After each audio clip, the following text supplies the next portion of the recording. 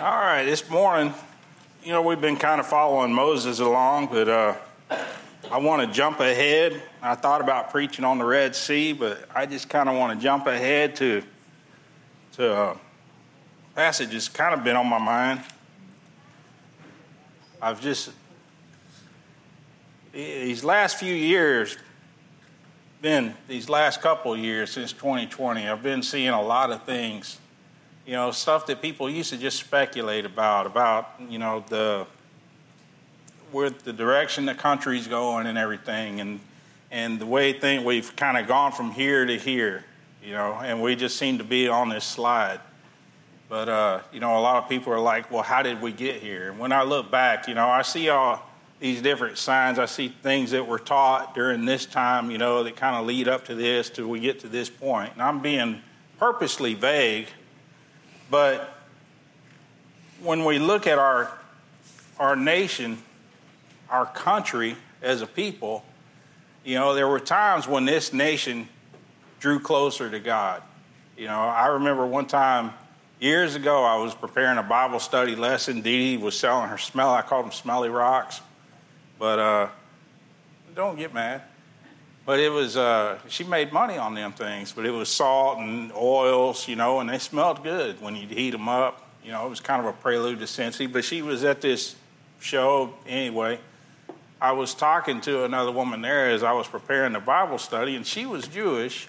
And she said, I remember D-Day. And she was an older woman. But she said, or it was her mom that was talking, I can't remember. But she said, I remember at that time, I remember when they finally announced D-Day, because it was quiet. D-Day was the beginning of the end of World War II. That was when we got all of our soldiers on the beach. That's when they started to push Germany back. But nobody knew what was going to happen. And when you look back in history and you see what did happen on those beaches at Normandy, the death that happened. So when the announcement was made, the only equivalent I can think of is when the space shuttle exploded when I was a kid and everything stopped in school. But what she told me from back then was she wasn't Jewish. Her teacher was Jewish. But when they found out that D-Day was going to be happening, or that it had happened or whatever, the teacher stopped the classroom and she spoke to them and she said, let's stop and let's pray for all of those men that are going to be fighting and dying, And as a class, they stopped and prayed. I guarantee you, if you did that today, there would be an uproar. There'd be a lawsuit. There would be screaming. There would be hollering. So we got from one point to where even a Jewish woman could join with Christians and non-Christians in prayer for a joint cause for America, to the point where we can't even pray for ourselves sitting over lunch. And it's like, how do we get to that point? Ronald Reagan said freedom is never more than one generation away from extinction. We didn't pass it to our children in the bloodstream. It must be fought for, protected, and handed on for them to do the same. Or one day we will spend our sunset years telling our children and our children's children what it was once like in the United States where men were free. We're fast coming up upon that point. Now, this is Ronald Reagan, and he's talking about the freedom of the U.S., but this also applies in Christianity. God has children. When you get saved, you become a child of God.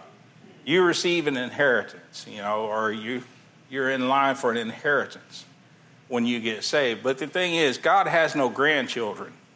So by default, just because you follow and serve God doesn't mean that your children will continue that. So you go from that time to this point now to where, we can't even, where it's even weird to pray in the middle of a restaurant or something like that. I guarantee you'll stand out, if you pray out loud in certain places. So how do you get to that point? Well, we look in the Bible and you go back to Judges chapter 1, and we look at where they were in the book of Judges. And they were coming into the promised land. In Joshua, they had conquered the nations, the different nations, and they came in to the promised land. And in Judges, they're in the promised land. And you look in chapter number 2 here, and it said, starting in verse number 10,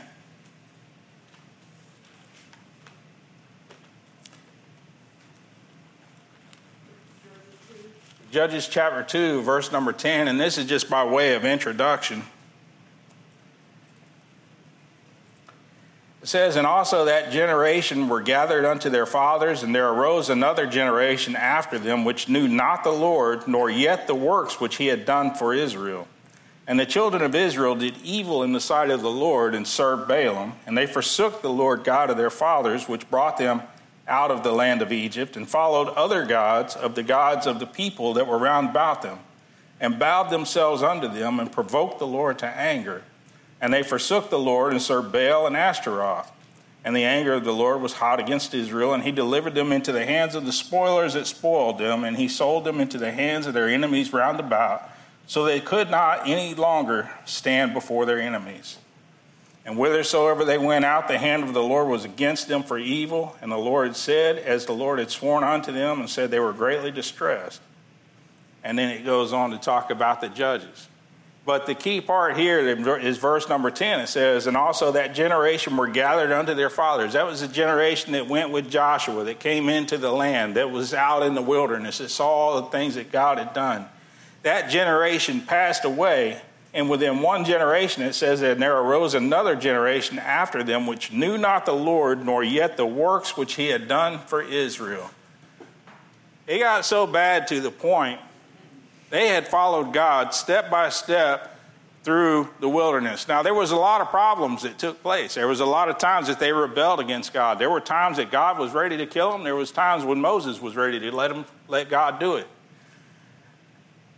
But all through that, they followed the Lord into the land. They marched around the walls with Joshua.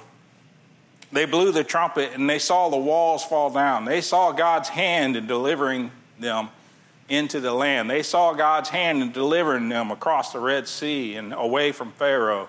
They saw God's hand in feeding them in the wilderness, and God's hand in giving them water when they were thirsty and providing for them. And they also saw God's hand in what happened to those that rebelled against God. So they get into the land, and something happens to where the children come along, and they don't understand everything that the fathers went through, to the point where, if you look in Judges chapter 16, verse number 6, it says, "In those days there was no king in Israel, but every man did that which was right in his own eyes."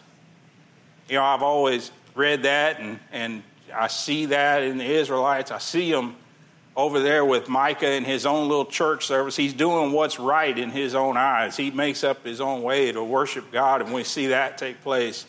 But I also see it nowadays. Every man is doing that which is right in his own eyes. So how do we get to this point? How did they get to that point? Well, it started off with conquest when they came into the land. They were promised a conquest. Look over in Deuteronomy chapter 7. Deuteronomy chapter 7. This is God talking to Israel. And God's telling them what's going to happen when they come into the land, and he's warning them what not to do. In Deuteronomy chapter 7, "When the Lord thy God shall bring thee into the land whither thou goest to possess it, and hath cast out many nations before thee," and then he names them: the Hittites, and the Girgashites, and the Amorites, and the Canaanites, and the Perizzites, and the Hivites, and the Jebusites, 7 nations greater and mightier than thou. "And when the Lord thy God shall deliver them before thee, thou shalt smite them and utterly destroy them." So he points something out. Now, this is harsh to read nowadays. It's like we use the word genocide. It's getting rid of everything. But just leave the Bible in its context when you read this. This is what God told them to do, and he explains why they need to do it when they go into the land. It says, "And when the Lord thy God shall deliver them before thee, thou shalt smite them and utterly destroy them. Thou shalt make no covenant with them, nor show mercy unto them. Neither shalt thou make marriages with them. Thy daughter thou shalt not give unto his son, nor his daughter shalt thou take unto thy son, for they will turn away thy son from following me, that they may serve other gods. So will the anger of the Lord be kindled against you and destroy thee suddenly. But thus shall you deal with them. You shall destroy their altars and break down their images and cut down their groves and burn their graven images with fire. So God lays out, they're going into the promised land, and he's saying, you left the pollution behind in Egypt. Now, doctrinally, we see how this applies to Israel. They were literally supposed to go in there and to clean house and to take all of that stuff out of the land and not to mix with the people there. Now, how does this apply to us devotionally? How does this apply to us in our own lives? We come out of Egypt, we get saved. You know, we get past all the compromise that we talked about with Moses and Pharaoh, and we get to the point where we're serving God. We want to walk the Christian life. There's things to put behind us. The Bible says to put on the new man. 2 Corinthians chapter 10, I'm just going to read it to you. The Bible says, for though we walk in the flesh, we do not war after the flesh. For the weapons of our warfare are not carnal, but mighty through God to the pulling down of strongholds, casting down imaginations and every high thing that exalted itself against the knowledge of God, and bringing into captivity the obedience of Christ. Every thought to the obedience of Christ. And then elsewhere it talks about revenging all disobedience, being angry enough about being mad to put it out of your own life. Over in Deuteronomy chapter 12, the Bible says, these are the statutes and judgments which you shall observe to do in the land which the Lord God of thy fathers giveth thee to possess it, all the days that you live upon the earth. You shall utterly destroy all the places wherein the nations which you shall possess serve their gods, upon the high mountains and upon the hills and under every green tree.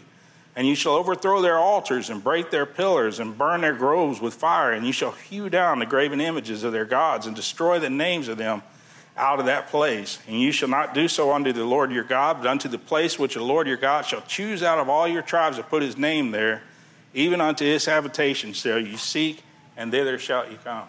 And what God is talking about there is taking down all of their altars. You go up to the mountain, you see an altar, you tear it down. You burn their idols with fire. You destroy it. You utterly get it out of the land. And he says, when it comes to worshiping me, you're going to worship me in the place that I tell you to. You're not going to do it up there on the mountain with their altar. You're not going to do it with their stuff.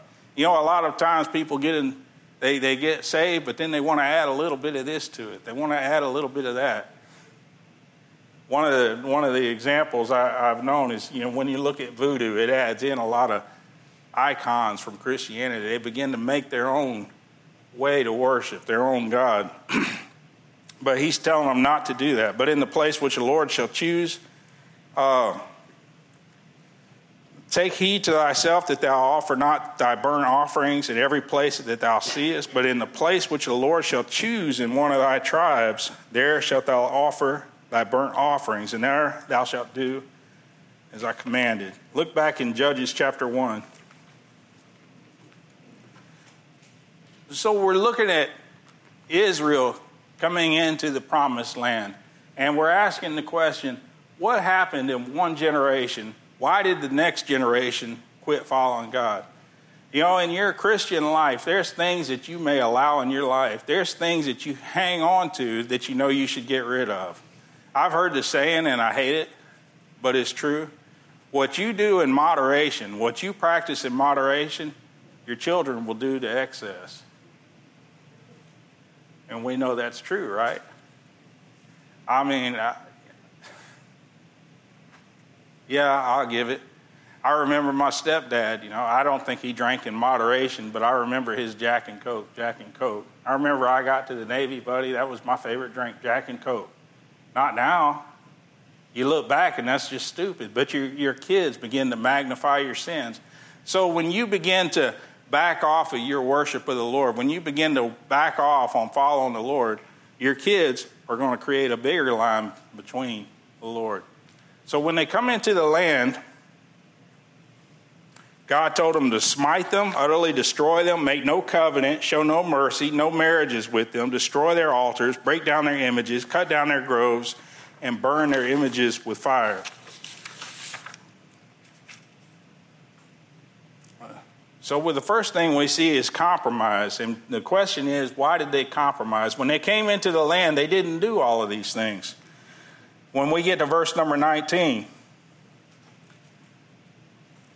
verse number 19, and the Lord was with Judah, and he drave out the inhabitants of the mountain, but could not drive out the inhabitants of the valley because they had chariots of iron. One of the first things we see is fear. When they were fighting against the enemy and they could stand toe-to-toe with them, they were just fine. But when they got to this other enemy and they were fighting against chariots of iron, they began to back off rather than going to the Lord. In our own lives, there's things that we come up with that are just too hard to get rid of. And we back off on it and allow it to stay in our life. In our country, there's things that were too hard to get rid of, so we back off of it and allow it into our life. You look back in the early 20th century when they had the prohibition on alcohol, and they got rid of it, and they stomped it out. But it still thrived underground, and it got too hard to get rid of, so they allowed it back in, and they just dealt with it. Then we get up to the 1980s. You had the drug war. You had all of the death. You had all of the money that was made. It got too hard to keep the drugs out. So they just back off, and they begin to legalize drugs around the country. They begin to legalize marijuana. You say, you're being awful specific, preacher. Well, let's just get down to the corn, right? I mean, let's just talk about the things that get left in our lives. In your own life, there's those besetting sins that are hard to get rid of. They're chariots of iron. You just look at them, and it's like, man, I just can't beat that. You leave it in your life. So these compromises begin to take place in your own life. And in our country, we've seen these compromises that take place. And one of the other compromises, so there's the first compromise is fear. There's a fear of getting rid of it, so you just allow it to stay. It said, but could not drive out the inhabitants of the valley because they had chariots of iron. And they gave Hebron unto Caleb, as Moses said, and he expelled thence the 3 sons of Anak. And then it goes on. And the children of Benjamin did not drive out the Jebusites that inhabited Jerusalem, but the Jebusites dwell with the children of Benjamin in Jerusalem unto this day. They began to leave these different tribes in. One of the other things is that's hard, that one of the other compromises that people make in their life is they actually get some usefulness out of that thing. When you look at verse number 28, it says, and it came to pass when Israel was strong that they put the Canaanites to tribute and did not utterly drive them out. So they began collecting money from the Canaanites. They left them in place, but it was benefiting them. And just one of the quickest relations on that is when we do the lottery. I remember when the lottery was first voted on in Texas. And these are just by way of illustration. When the lottery was first voted on in Texas, and I remember the debates about that. But you know, I always call the lottery a tax for people that are bad at math. It doesn't help. I mean, you say, well, we get some benefit out of it, right? That money goes towards schools. That money goes toward this and toward that. The thing is that once that was allowed in the door, how much of that money do you actually think goes to those other places? How much of that just becomes revenue or a slush fund? So by allowing that in, by not chasing the Canaanites out, but rather putting them to tribute, then we've allowed that corruption to grow. And I just give that by way of illustration again. But in our own lives, there's things that benefit us that we just don't want to let go of.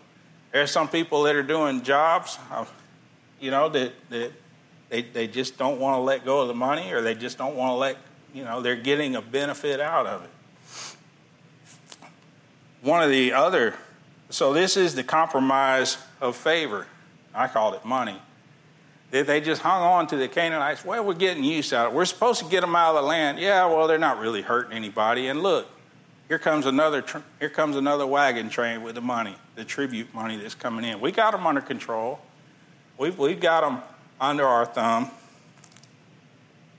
So there's favor. There was some of them that they favored. And I look down here, and I just want to give you some headlines here. Verse 29, neither did Ephraim drive out the Canaanites that dwelt in Gezer, but the Canaanites dwelt in Gezer among them.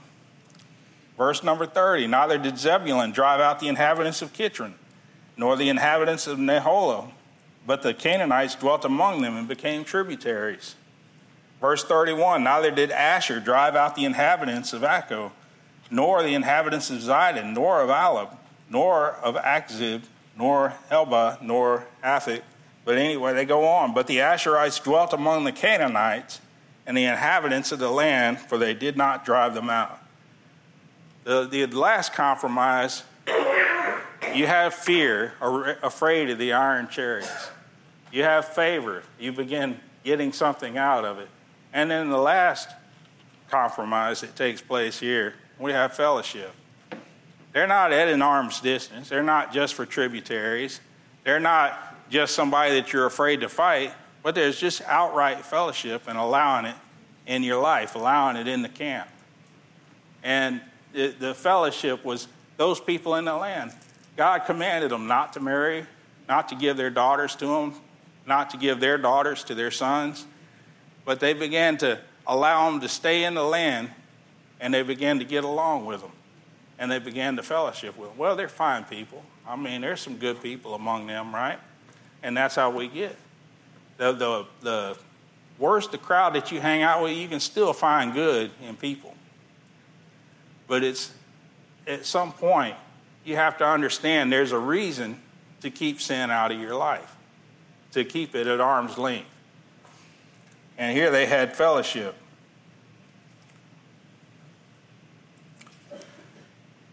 So we have the conquest. We have them coming into the land. And then we have the compromise. We see step by step.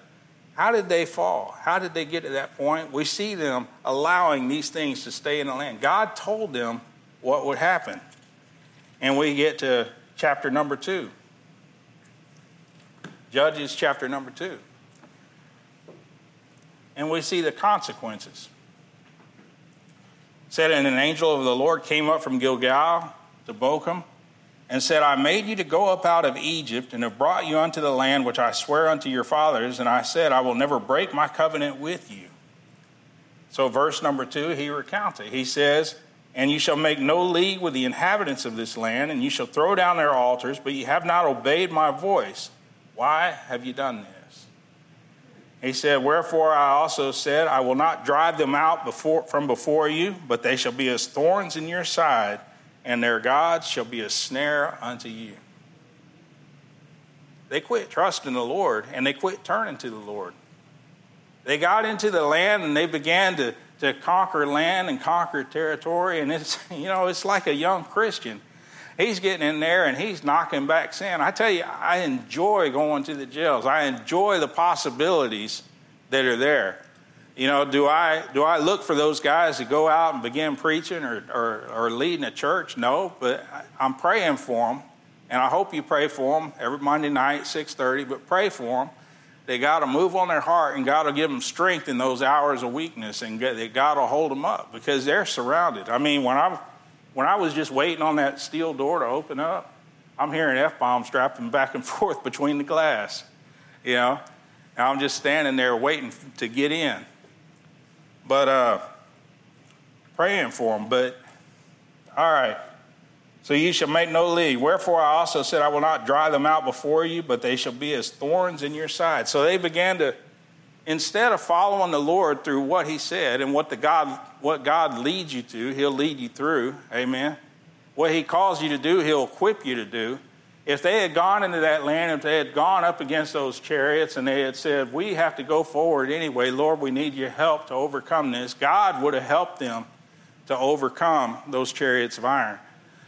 But by fear or whatever, they just said, just like the giants in the land, oh, they're just too much for us. They're over there, we're over here. We don't have to have all of this land. We don't have to have all of what God promised us. You know, a Christian will back off on all that God has promised them. You know, we're to reckon ourselves to be dead indeed unto sin. We'll back off and say, well, you know, that area is just a little too hard to conquer. I'm just going to back off. I've made this much ground. I'm going to back off and hold here. And you end up missing out on all that God has for you. And I'm not talking about cars. I'm not talking about blessings. I'm not talking about spreading a seed and getting a tree back, you know. I'm just talking about conquered territory in your life. You back off through lack of faith. The others said, well, I see a little bit of money here in this, and it's benefiting me, and I can give this over to the Lord. You know, if I make more money here, I've got more to give to the church. It ends up being more about this than that. So he said, wherefore I also said, I will not drive them out from before you, but they shall be as thorns in your side, and their God shall be a snare unto you. And it came to pass when the angel of the Lord spake these words unto the children of Israel, that the people lifted up their voice and wept. And they called the name of that place Bochum, and they sacrificed there unto the Lord. And when Joshua had let the people go, the children of Israel went, every man unto his inheritance, to possess the land. And the people served the Lord all the days of Joshua, and all the days of the elders that outlived Joshua. During all of that time, as long as Joshua was alive, as long as those elders were alive that had been with God in the wilderness, and somebody started to get out of line, and the elders said, look, this is how God took care of us. Or maybe they just went on living like we do. I think about here in this country how we've backed off the ground until we're backed into the church. You know, the last place left. And I said earlier, I hadn't looked at it, but I think they're really trying to push into the church with legislation that they're passing. It's going to make the church vulnerable. So when the people served the Lord all the days of Joshua and all the days of the elders that outlived Joshua, who had seen the great works of the Lord that he did for Israel, and Joshua the son of Nun, the servant of the Lord, died, being 110 years old, and they buried him in the border of his inheritance in Timnath, in the mount of Ephraim, on the north side of the hill of Gaash. And then we get to verse number 10, the lost generation. And it's a sad story for Israel, who had followed God in the wilderness for 40 years to make it into the promised land, only to fall away from the Lord. When we look in the book of Judges, we see them worshiping other gods. As it goes on, it says they turned after the god Baal. They turned after. Those altars were left up. They were able to go to the altar and begin worshiping. They left the people in there. They were able to learn about these other gods when all they had to know about was the God of Israel, the God who had delivered them out of Egypt. And the children of Israel did evil in the sight of the Lord and served Balaam, and they forsook the Lord God of their fathers, which brought them out of the land of Egypt, and followed other gods. Fear, favor, and fellowship. They came into the land they were able to conquer, and they suffered the consequences. Now, this is a bad spot to leave it, isn't it? To say, well, here we are. We're not where we were. And it seemed like a sad thing. But I tell you what we do have. We still have the same God that was able to deliver them. We have the same God that was with our fathers. He is the same yesterday, today, and evermore. Your walk may be a singular walk. It may be between you and the Lord. But have you left the iron chariots? Have you been collecting tribute from somewhere? Or have you just joined in fellowship? It's just questions to ask. The most important question is, do you know Jesus Christ as your Lord and Savior? Because fellowship with God starts with him and ends with him.